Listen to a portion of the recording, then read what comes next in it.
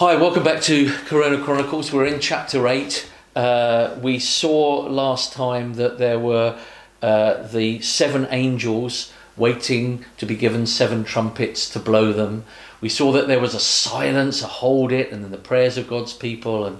And now we're going to see the 7 angels blow the trumpets. So we're starting at verse 6 of Revelation 8. Then the 7 angels who had the 7 trumpets prepared to sound them.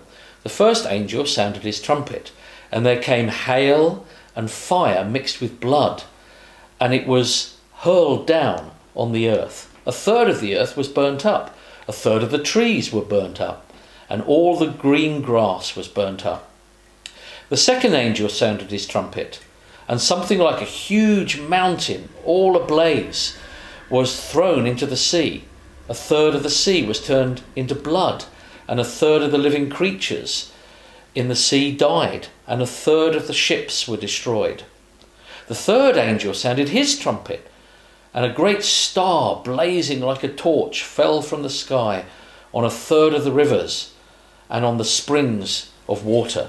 The name of the star is Wormwood. A third of the waters turned bitter, and many people died from the waters that had become bitter. The fourth angel sounded his trumpet, and a third of the sun was struck, a third of the moon, and a third of the stars, so that a third of them turned dark.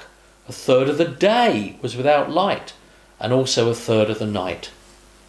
As I watched, I heard an eagle that was flying in mid-air call out in a loud voice, "Woe, woe, woe to the inhabitants of the earth, because of the trumpet blasts about to be sounded by the other 3 angels."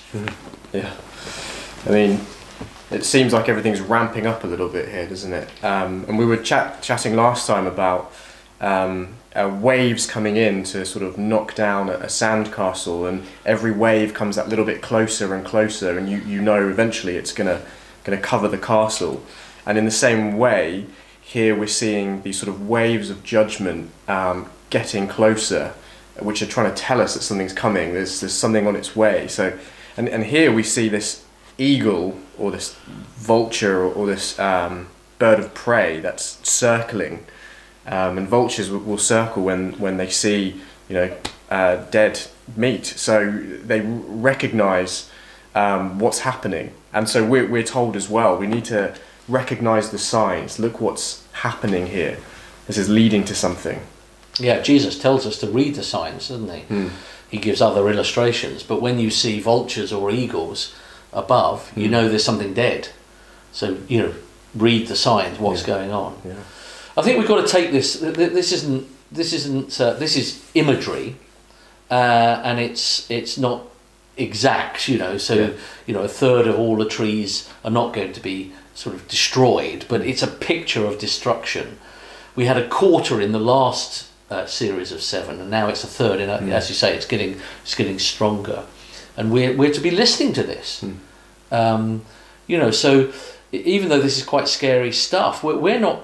The trouble is, I think we people are trying to make heaven on earth all the time, aren't we? We try to, even save the planet as if we can save it, and we're trying to, make a pleasant place. But God is saying, hey, look, everything's gone wrong.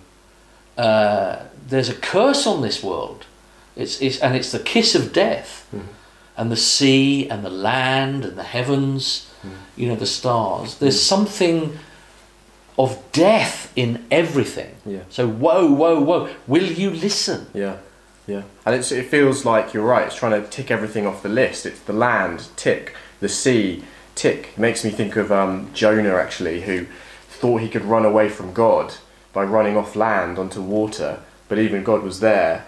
Everything here is under God's sort of judgment, in a sense. Not just the earth, like you say, but even the rivers, the trees, the sun, everything. Yeah. Again, it reminds you, if you know the Bible, of the Exodus. I mean, even some of the things are very similar, aren't they? And the ones coming up, blood and hail and all of that sort of stuff, and darkness. And And it's showing us that even though there is this world that is not heaven, that God does want a people that are going to come into a new world. Yeah. And so even though this is scary, the whole plan of God is to get a people that will be saved, that will listen to the warnings, that will be then taken into his promised land and be able to praise him. So I think we've got to remember that. So it's reading those times, isn't it? Yeah. That we've got to learn, what is God saying? So in this whole coronavirus, what is he saying? You know, what is this going on? And we should listen and become God's people.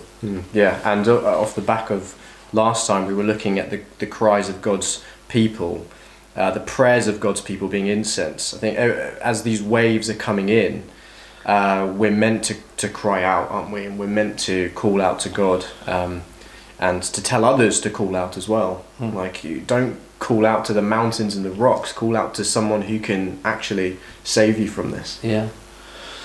So there we are in this. I hope that you're turning to God and praying, and even though these waves are painful and destructive, they are meant to show us that we're creatures that need a creator.